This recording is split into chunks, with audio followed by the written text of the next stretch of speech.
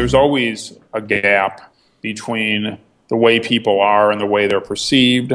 There's also a gap between the way they're perceived and the way they want to be perceived. Right. And there's also a gap between the way they are and the way they want to be, And I think you can't, the way they are and the way they want to be, that's sort of up to them.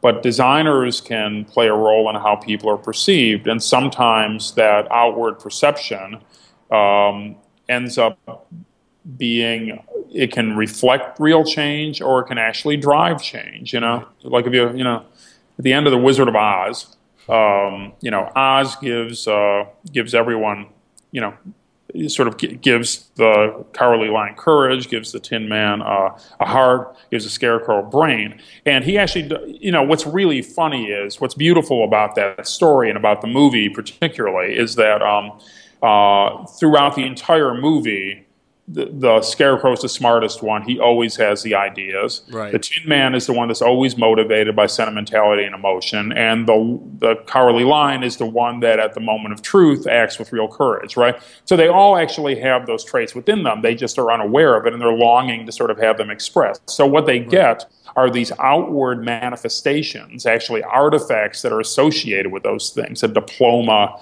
for the Scarecrow, for instance, and the ticking heart for the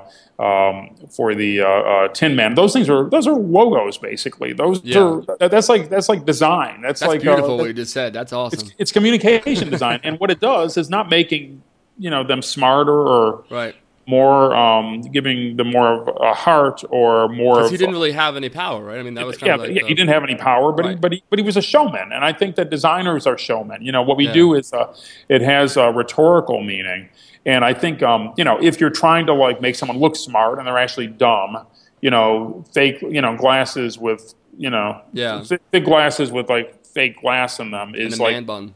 Yeah, is gonna you're still going to say as many dumb things as you're capable of saying, Yep. And you're not going to fool people for long.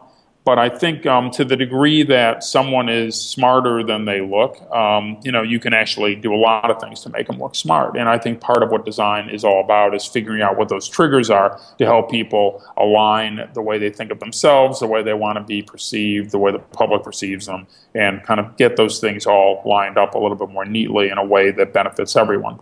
That's so cool. That's definitely the on the best of clips right there. I'm going to chop that right out.